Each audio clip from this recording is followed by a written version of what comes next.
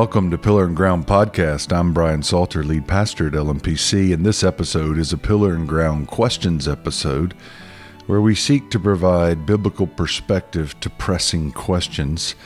And today we're going to be talking about the questions of doubt, our doubts about God, about the Christian faith.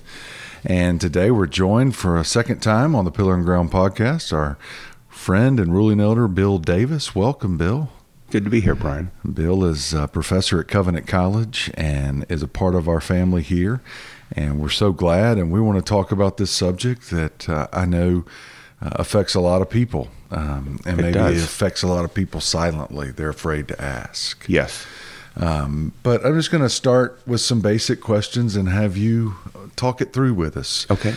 And just so you know, listeners, this will be a two-part podcast. We're going to start the conversation, and then we'll finish it in a second part. So the first question is just dealing with doubt about God's love of me. Okay. Like I know, maybe somebody say intellectually, I know God loves people. Right. But how could I know he really loves me? It sure doesn't seem like it. Doubts about God's love being for us is often an extremely clear sign that the Holy Spirit is at work in someone. Because as the Holy Spirit opens our eyes to our own sinfulness, we're increasingly aware of how unlovely we ought to be to God. And so it's not necessarily someone new to the faith, but someone who's going through a period of intense spiritual growth is going to be the most likely to be besieged by this sense that, oh no, if God knows me, and especially in the things that I'm right now learning about myself, about the twistedness of my devices and desires of my heart, that I don't love me. And I see lots of other people who've got it all together, and I understand why God loves them. And I know God is a God of love, but now that I can see how messed up I am, I know I'm not lovely, so how could God? When you're not in the midst of that, it's easy to see what's wrong with the thinking. Yes. It's easy to see how inconsistent that is with what Scripture says about God's love and about Jesus' love for sinners and about the sufficiency of Jesus' blood for all of that.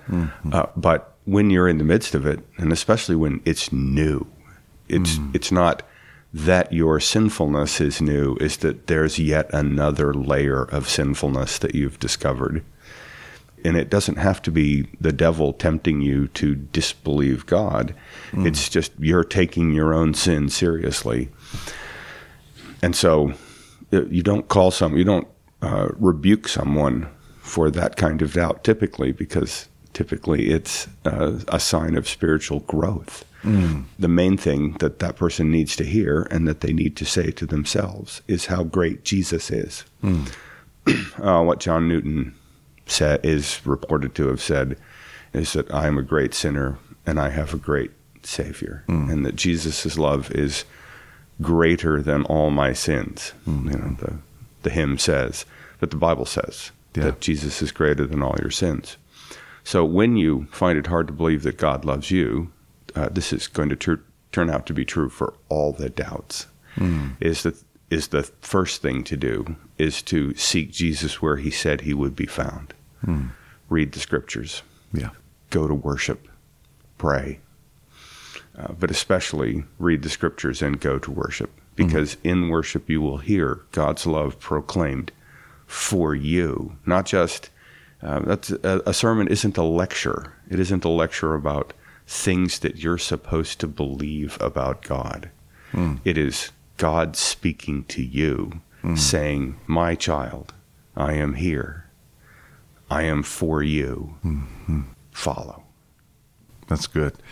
In a previous podcast, I mentioned Eugene Peterson saying that the reason we need pastors or mentors or elders, shepherds, is because though God is always present, he's often not apparent. That's good. And that worship makes you go, God's here. Right. He sees me. He knows me. Speaking of that, some people may wrestle with there's really no spiritual anything, and I'm just sort of this pointless piece of matter that somehow showed up in this earth and story, and there's no meaning, and I'm just destined to die and be eaten by worms. I know that sounds dark, but it is dark. It is dark, but it's increasingly common as something that you suspect. It's related to what we were talking about a minute ago. It's related to a moment of reflection. You start taking seriously, instead of just putting one foot in front of the other, doing the next task. It usually comes upon you in a time of routine, or you're doing something that doesn't take up all of your attention. And we're really good at distracting ourselves, at doing things that take up enough of our attention that we're not pressed upon by larger questions like, is there a point to my life? So when you're working out, if you're pushing yourself, that's going to be part of the point. You're pushing yourself. It really does take up all of your concentration just to keep going, because otherwise, like sanity would take over and you'd stop. So you're pushing yourself because you need this for conditioning. But you might be washing the dishes, which is something that you could do. I mean, it has to be done, but it doesn't take up all of your attention. And then so your mind has an opportunity to drift. And maybe you didn't turn on this podcast so that it would be filling your mind while you were washing the dishes. You were just, you had like 10 minutes worth of dishes to wash. So you didn't turn anything on, you're just washing the dishes. And you've got time to reflect on, why am I washing the dishes? Who would notice if I didn't? And it doesn't take very long for your attention to get to, what's the point of anything? Well, then you end up wrestling with the spirit of the age, because and this might be part of whatever the principalities and powers or demonic forces. I'm not exactly sure how that works. I don't think Satan can put ideas in my head, but I think Satan can surround me with ideas that make it hard to take God's presence in my life with the kind of seriousness that it deserves, because I can't see God. I can see the effects. Jesus tells Nicodemus, you can't see the wind, but you can see what it does. Yeah. So when your mind's wandering, it's easy to fall back into, how does everyone around me think about the world? Well, everyone around me on TV, in the movies, everything is sanitized of spiritual reality. And I don't know that I don't think it's a conspiracy. I think that there's something comforting about not having to deal with God's immediate presence in all things, and that God is the judge, and Jesus is going to judge everyone for everything. That's scary on one level. There's something to be afraid of there in the end. And so rather than do that, we just say, well, there is no spiritual reality. And so the culture around us, and I don't mean this is not in a spooky, scary way. We live in an age that has pushed that out of the conversation. It helps to read historical fiction or history, and just to be reminded of a time not very long ago when it was completely different. When you were washing the dishes or milking the cow or something that was routine, your mind went to the spiritual chargedness of everything. That what you were doing was part of God's work in the world, that you were imposing order to fulfill the creation mandate, that you were doing this so that poor people could drink milk and be fed. And so you understood every moment in light of the spiritual reality, because everyone around you did 500 years ago. Everyone. Every smart person in the world knew there was a God, knew there was going to be a judgment. It was part of what everyone took for granted. So it's easy. But we now live in an age where everyone is somehow confident that there's no spiritual reality. Yeah. And so in those moments of routine, you learn important things about yourself. Where do you default to when you slide back into not on tiptoes leaning into the world as you know it must be because of what the scriptures say? You just fall back into like everybody around me.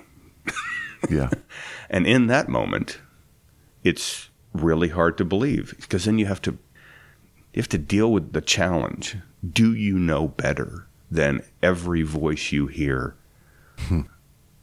every other voice you hear when you're not at church or when you're not with your other Christian friends? Like, are you that arrogant that you are right and all of those people who think there's no spiritual reality are wrong? That is, and those challenges, if we're honest, hit all of us. I was recently watching the memorial service for Tim Keller, and in the middle of it, the pastor said, "Jesus once said, 'Come to me, all you who are weary, and I'll give you rest.'" And my mind went, we're following this person, Jesus. Tim Keller's dead. All these people have gathered with hope. This is all real, right? Yeah. I mean, that's where. Yeah. That's me. That's you. And you're I kept Pastor watching. Brian. That's right. And I kept watching and kept engaging and arose and said, "It's real." Yeah. But that thought, could it be that there's nothing about this at all? Yeah. That's an utterly ordinary thought. In itself, there's nothing sinful about it. What it is ordinary. And part of the way we know that it's ordinary is the way Jesus dealt with his disciples when they were doubting. You have to remember, one of my favorite passages in Scripture is in Matthew 28, verse 15. So in 28:16, we have the Great Commission. Jesus says, "All authority in heaven and earth given to me. Go therefore into all the world and make disciples." Right? Go.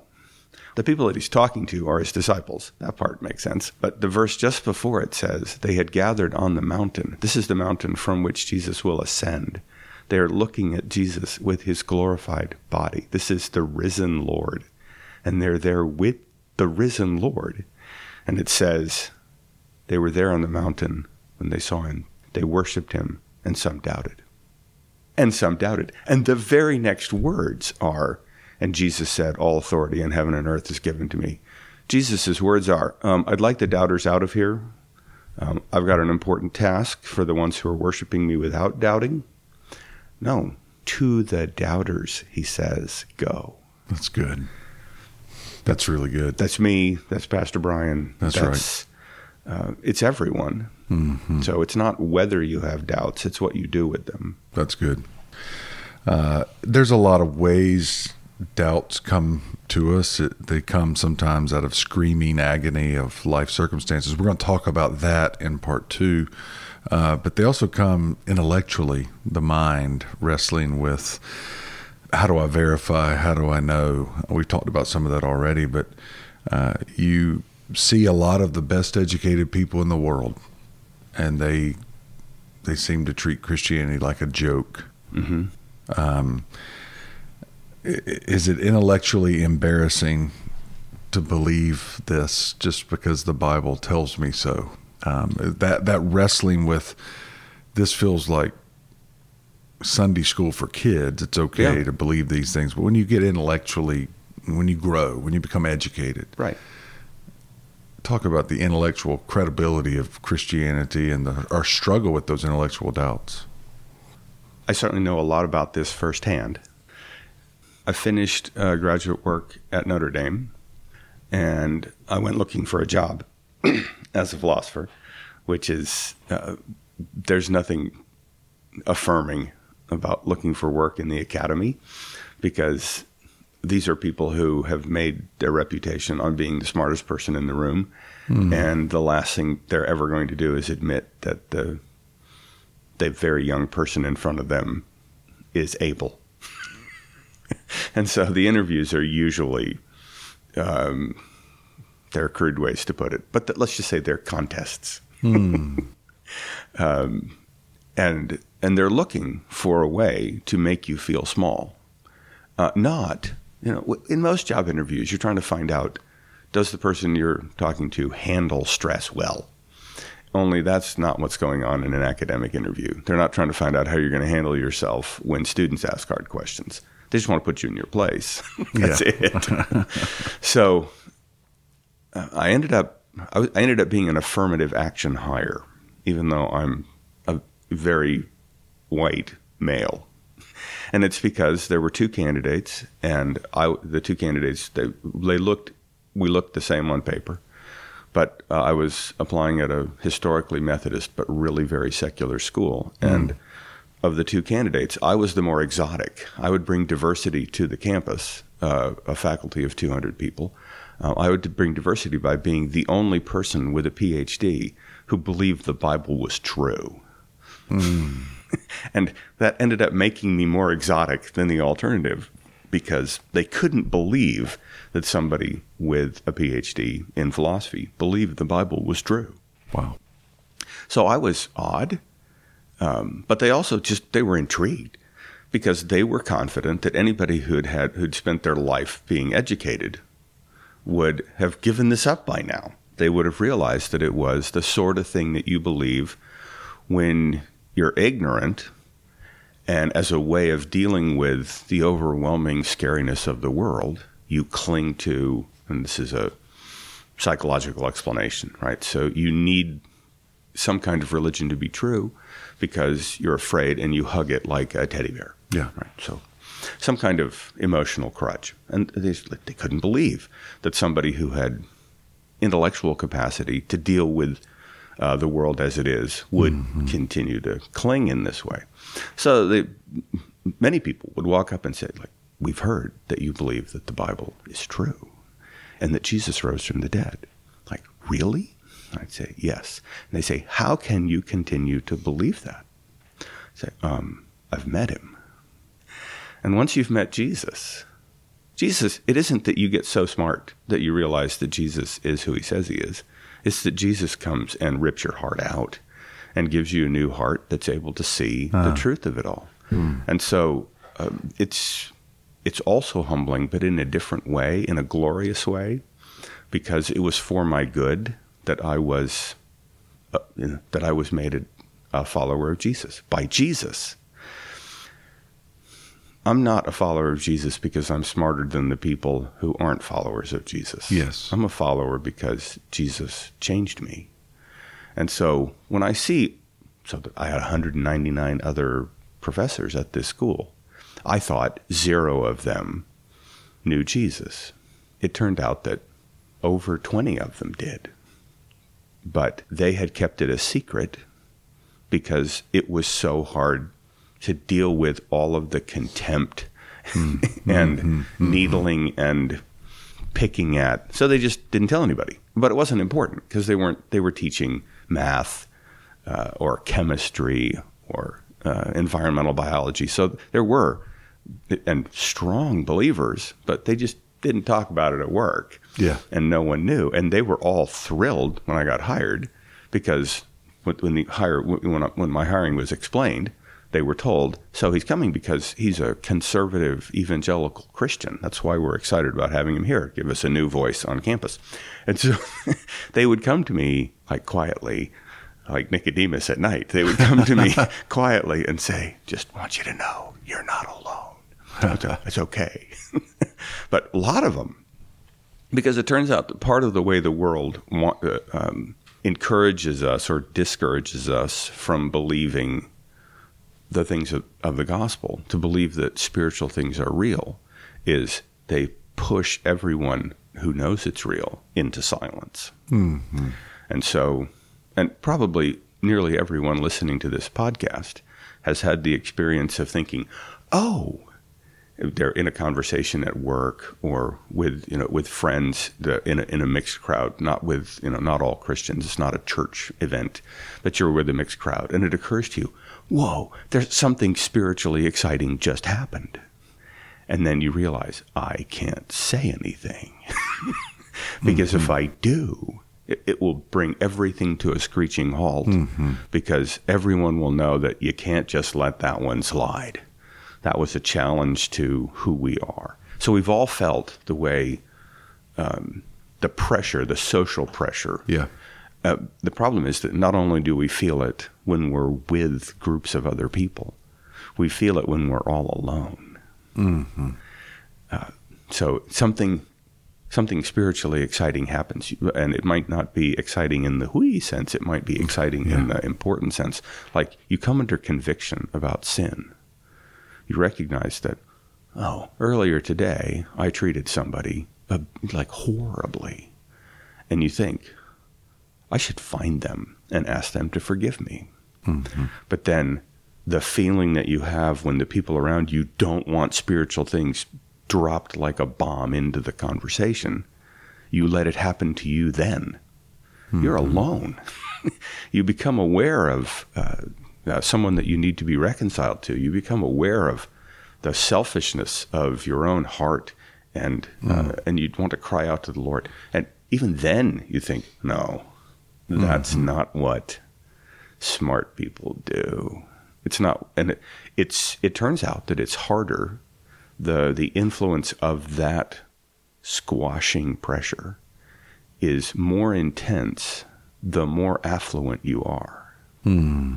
Because affluence brings with it the expectation that your social credibility, your respectability, is an essential part of you having the kind of social place that you do. And it doesn't have to be about wealth. It just has to be about, I have to maintain my credibility. And so the more you need credibility in order for you to have the place in the world, to have the life that you want, the more pressure it will be for you not only not to say it around other people, but even to say it in your heart quietly, lest it get out. And so you can develop habits of this is just suppressing the Spirit. Spirit moves you to rejoice, and you say, not now. And these kinds of habits can be really crippling, because you can lose the ability to take delight in the truth. And so that is not always the explanation for why you're finding it so difficult to believe that spiritual reality is a part of things. But it doesn't help that you have social credibility, that you have a place that you need to maintain, all of which in this culture would be hurt if they knew just how weird you were. Well, as we wrap up this first part, I want to ask this as kind of our closer. So do you have to turn your brain off and to meeting? I mean, if you said to those professors, I've met him. You know, we look at the disciples. They were from a pre-scientific era. They were largely uneducated. So to meet Jesus, you just have to turn your brain off. Is that what happens? Another good reason to know a little bit more about history than the last 10 minutes. You can say that in a pre-scientific era, and then you just define it away. Like, everyone who's smart. Like, here's the test of smart. Step 1, you stop believing about religion. Well, that means that you have to take, like, the founder of modern science, Francis Bacon. I realize it's the 1600s, and he's famous for making objectivity the goal in scientific inquiry. And the story that we're told about him is that he thought that one of the great obstacles to scientific advancement was religion. Well, true enough, but he also was a good Puritan who did all of his scientific work as part of a service of worship to God, as exercising dominion over the world God made us responsible to care for. So he was a serious follower of Jesus. He thought that the religion that he wanted not in the way of science was settled, dogmatic Roman Catholic teaching. Now, this is not about Roman Catholicism. It's just the hierarchy of the church had said there are some things that we don't want scientists trying to figure out, like whether the earth goes around the sun. things like that. So there were settled doctrines that the church was teaching that we now do not hold, and we don't think they're taught by the Bible. Mm-hmm. But he wanted that out of the way. But he certainly didn't want all religion out of the way. Isaac Newton, like very, very smart people in history, people that we now think of as the pillars of modern enlightened thought, themselves were Christians and serious about it. It's just part of the mythology that maintains the secular understanding of the world, that everybody who's ever been smart was anti-religious. That's just false. Yeah. Any more than right now, the person most responsible for the completing of the human genome, Francis Collins, is a serious follower of Jesus. You can't. It's a losing proposition to say all of the smartest people have rejected religion, because it's not even true today, let alone in the past. That's good.